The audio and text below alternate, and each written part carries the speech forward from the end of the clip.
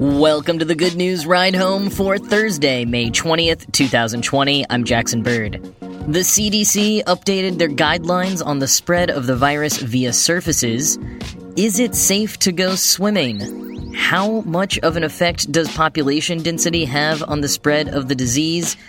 And throwing cold water on that NASA discovers a parallel universe story, some tips to improve your walking, and the most heartwarming YouTube channel to go viral in a long time. Starting out with some good news and bad news. The bad news is that confirmed cases are approaching 5 million worldwide, and the average number of daily new cases is higher than ever. But the relative good news is that the average weekly number of fatalities worldwide has been decreasing. The number of cases are highest in the US, followed by Russia and Brazil, where cases are mounting rapidly. 2.4 million workers filed first-time claims for unemployment benefits last week here in the US. Japan and Sweden joined the nations facing recessions. And sobering news surrounding new studies. Quoting the New York Times, in Italy, new research shows that the outbreak there probably took hold weeks before the first confirmed cases, meaning that by the time the country imposed a nationwide lockdown in March, the virus might have already been widespread. New estimates from disease modelers at Columbia University also show that if the United States had begun imposing social distancing measures 1 week earlier in March, about 36,000 fewer people would have died in the pandemic. And if the country had begun locking down cities and limiting social contact on March 1st, 2 weeks earlier than when most people started staying home, about 83% of the nation's deaths would have been avoided, the researchers estimated, end quote. Domestic flights are resuming in India next week. China is implementing strict lockdown orders in the northeast province of Jilin to prevent a small outbreak from becoming a, quote, big explosion. And New Zealand Prime Minister Ardern has floated the idea of 4-day work weeks to help with flexible workspaces and to boost domestic tourism. And lastly, the Exposure Notification API, developed jointly by Apple and Google, went live on devices yesterday if you update your software. 22 countries have requested the API, although the UK says that it will not use the Apple-Google app, and Australia has already developed their own. To use it, you first need to download an authorized app to enable exposure logging and then consent to using the API, and you'll consent before if it shares a positive test result. Further adding to privacy restrictions, Apple and Google note that it is designed to be disabled after the threat of coronavirus passes. Early on, when this podcast began, we spent a lot of time discussing how long the virus can live on various surfaces. And it's likely a lot of you repeat these numbers in your head as you go about your day, disinfecting doorknobs and groceries, being cognizant of what you touch when you go out. 4 hours on copper, 24 hours on cardboard, 72 hours on plastic and stainless steel. Well, the CDC has just updated their guidelines to say that the virus probably doesn't spread that way. At least not in huge ways. The guidelines now focus on person-to-person spread. And after that, touching surfaces has been moved under a heading called "The virus does not spread easily in other ways," and reads, quote, "It may be possible that a person can get COVID-19 by touching a surface or object that has the virus on it and then touching their own mouth, nose, or possibly their eyes. This is not thought to be the main way the virus spreads, but we are still learning more about this virus," end quote. Now, I am certainly not saying to stop disinfecting items or washing your hands or taking whatever precautions you were. After all, as the CDC acknowledges, we are still learning about this virus, and they have revised their guidelines a number of times. But this does add up with other evidence that's been emerging as time goes on, so maybe stay vigilant, but don't freak out too much if you think you missed a spot while disinfecting your jug of milk. And on the note of what is and isn't safe, one thing that I had in my head as a hard no turns out is maybe possibly okay. That is swimming. To me, the idea of dunking my head into a body of water with a bunch of strangers who may or may not be infected sounds horrifying, but several experts say it may be okay. Professor Karen B. Michel's chair of UCLA's Department of Epidemiology said, quote, "There is no data that somebody got infected this way," which actually has become my least favorite type of quote during this pandemic, because there's so much that we don't know that hearing "there's no data" does not feel like much of a green light to me. However, Paula Cannon, a professor of molecular microbiology and immunology at USC's Keck School of Medicine, gave me slightly more hope, saying, quote, "I can't say it's absolutely 100% zero risk, but I can tell you that it would never cross my mind to get COVID-19 from a swimming pool or the ocean. It's just extraordinarily unlikely that this would happen," end quote.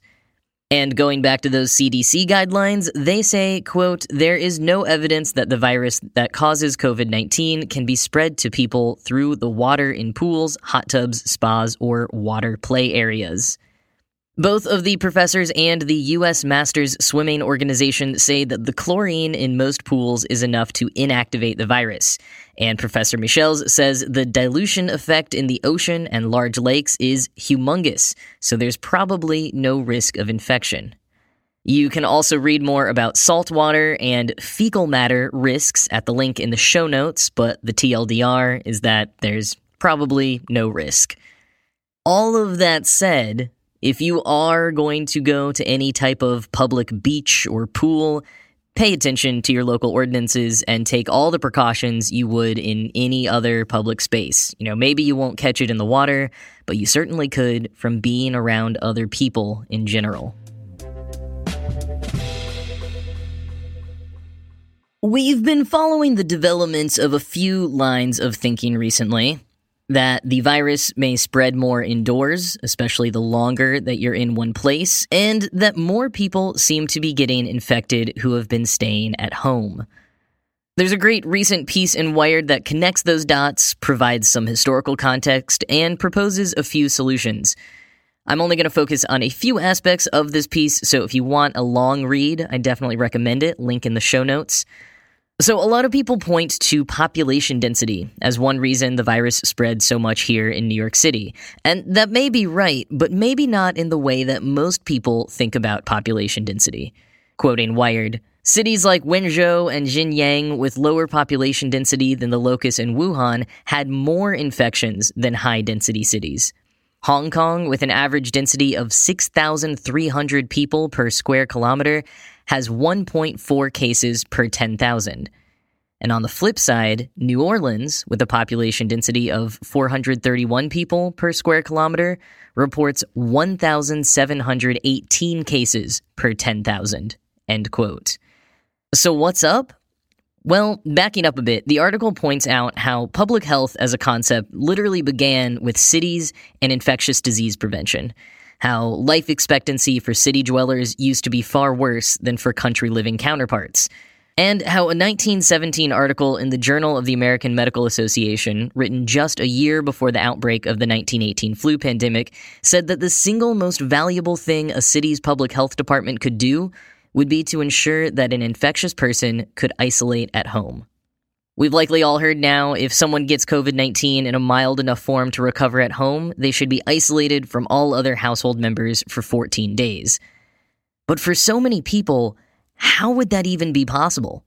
They'd need their own room, their own bathroom, access to 2 weeks' worth of supplies. The fact is, most people don't have those resources, and in urban centers certainly don't have the space.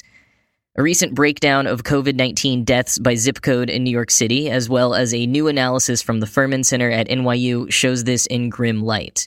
Quoting Wired, "Mortality rates were higher in neighborhoods with lower incomes and less density across the geographic space, but more density in a given home. That is, more people sharing a room or an apartment. Parts of the city with more renters living in overcrowded conditions had higher levels of infection, even though they had lower population density," end quote. Robert McDonald, lead scientist at the Nature Conservancy, pointed out, in opposition to thinking that general population density, or perhaps the subways, were the main cause of spread, quote, "The densest blocks in New York are in Manhattan, and that is not where the cases of coronavirus are most frequent.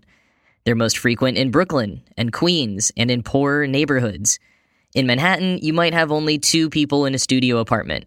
And in parts of Brooklyn or Queens, you might have a family of 5 or 6 people in a room that size, end quote. And the class and race differences that may lead to this housing inequality lead to other factors contributing to higher rates of infection. Quoting Wired's conversation with Molly Frank, an epidemiologist at Harvard Medical School, people who don't have sick leave, who might lose their wages or jobs if they don't show up, they don't have the option of sheltering in place. They're out in the world with more chances to encounter the disease and bring it home to the people they live with, end quote. And as Wired says, quote, if letting people shelter in place is valuable, people need shelters and they need places, end quote.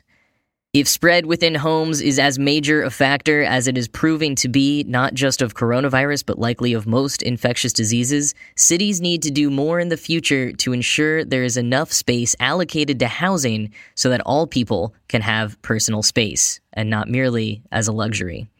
As Wired points out, it's a matter of public health.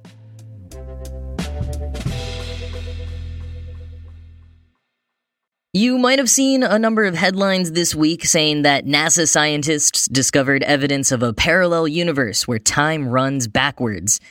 And if not, here's a quick summary.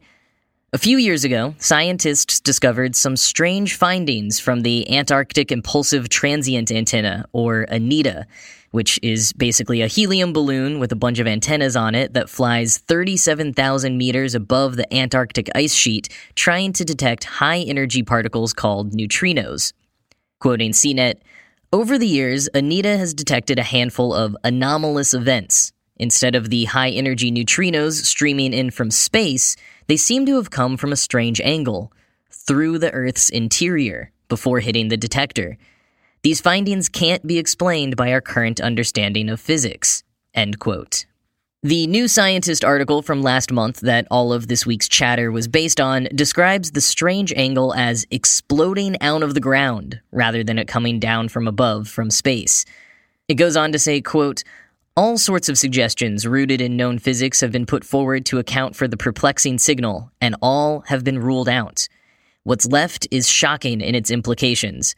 Explaining this signal requires the existence of a topsy-turvy universe created in the same Big Bang as our own and existing in parallel with it. In this mirror world, positive is negative, left is right, and time runs backwards. It is perhaps the most mind-melting idea ever to have emerged from the Antarctic ice, but it might just be true. And the article pauses there with an ominous set of ellipses before instructing you to subscribe to continue reading. While we can hazard a guess that many folks talking this mirror universe hypothesis up this week didn't venture beyond the paywall, Jackson Ryan over at CNET did read the whole article and also spoke with a number of other physicists to clear up some of the misconceptions being spread around the internet this week. While Ryan cops that the findings are mind-boggling, scientists do have other theories besides parallel universe, such as the idea that the Antarctic ice itself might be causing the strange angles and anomalous behavior of the neutrinos.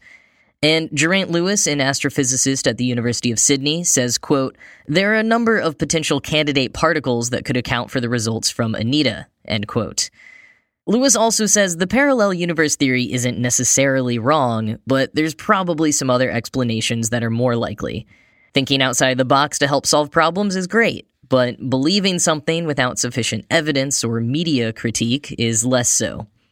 So, as exciting as it is to imagine a parallel universe without the coronavirus pandemic and other hardships of recent history, this particular occurrence probably isn't evidence of that. And hey, if I learned anything from Avengers Endgame, it's that, as bad as this might be, what if this is actually the best of all possible worlds? Alternate universes aren't necessarily better. If you're like me, or seemingly everyone else in my neighborhood, you might be taking a lot of walks right now as a relatively safe way to get out of the house, get some fresh air, and get a little movement in your day. If that's the case, here are some interesting tips to think about or try out next time you go for a walk. So our gaits, the way we hold and move our bodies as we walk, is something that we learn from our environment, watching our parents and others as we grow, and something we might adjust, consciously or not, based on cultural expectations, like swaying your hips too much or not enough. Your gait may have also changed from injuries or other conditions affecting how you move your body. Tatiana Massar, a dynamic movement and mindfulness teacher, suggests taking stock of your gait and playing with different ways of changing it up because, quote, there's usually a huge leak of energy when our gait is unbalanced or restricted. She says that many of us aren't using our counter-lateral movement pattern, or swinging the opposite arm and leg forward as we walk, to our full potential. One exercise you can do to get used to really using that full potential of cross-lateral movement when walking is to stand in one spot and swing your arms back and forth, letting your pelvis rotate side to side as you do. Allow a bit of a bounce in your knees. And once you've got the hang of that, start taking steps forward and really swinging your arms as you do. It's sort of an exaggerated version of walking, which is actually closer to a natural gait. And practicing this on occasion, as goofy as it might feel, can help bring small elements of that natural gait back into your usual gait. Another tip, especially these days as we all stare down at our smartphones, a lot of us have a habit of looking slightly downward as we walk. Quoting Massar, the head adds 6 to 8 kilograms of weight, but by tilting the head forward, it increases to something like 20 kilograms.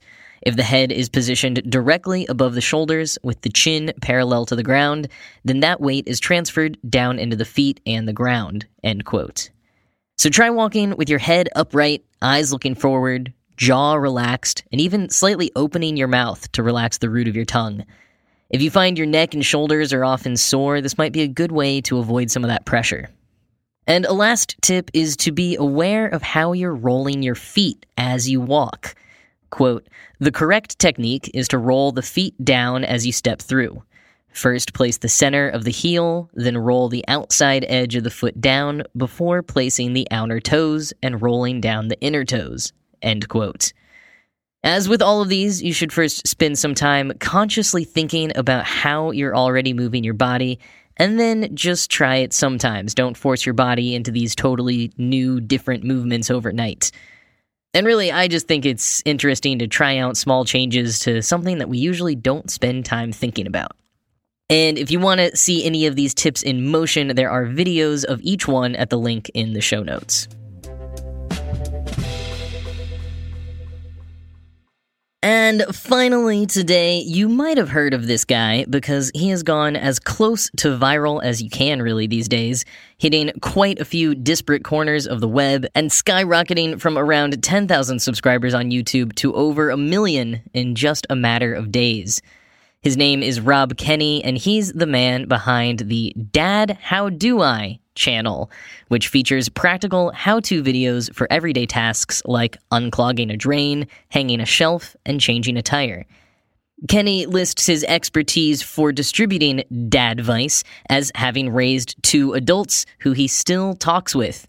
Though he does note that he's not really an expert on a lot of things, he's just a dad, and that there's many different ways to do a lot of what he shares. Kenny grew up largely without his dad around and made it his own life goal to raise good adults.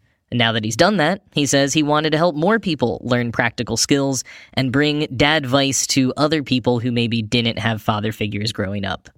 And I think part of the appeal for people, why he's gotten all this attention all of a sudden, aside from the practicality and his story and earnest, warm personality, okay, there's a lot of reasons for the appeal, but also the videos are just very simple. They're pretty short, they're not overly produced, they kind of harken back to an earlier age of online video, and I think that just resonates with people. Plus, he just feels so much like the internet dad we all need right now.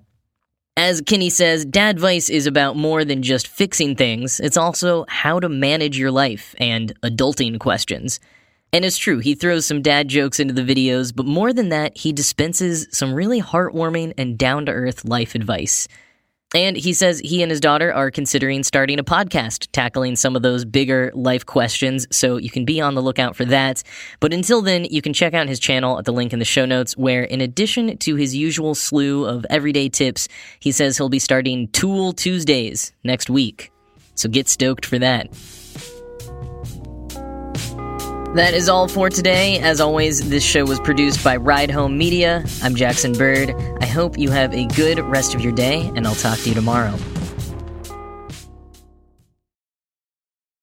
This Valentine's Day, Dunkin's got the perfect pairings to show your love. So get down on one knee with a dozen brownie batter donuts and a cocoa mocha signature latte. Or make them swoon with a strawberry dragon fruit Dunkin' refresher with a Cupid's Choice donut. Are you ready for love? America runs on Dunkin'. Price and participation may vary. Limited time offer.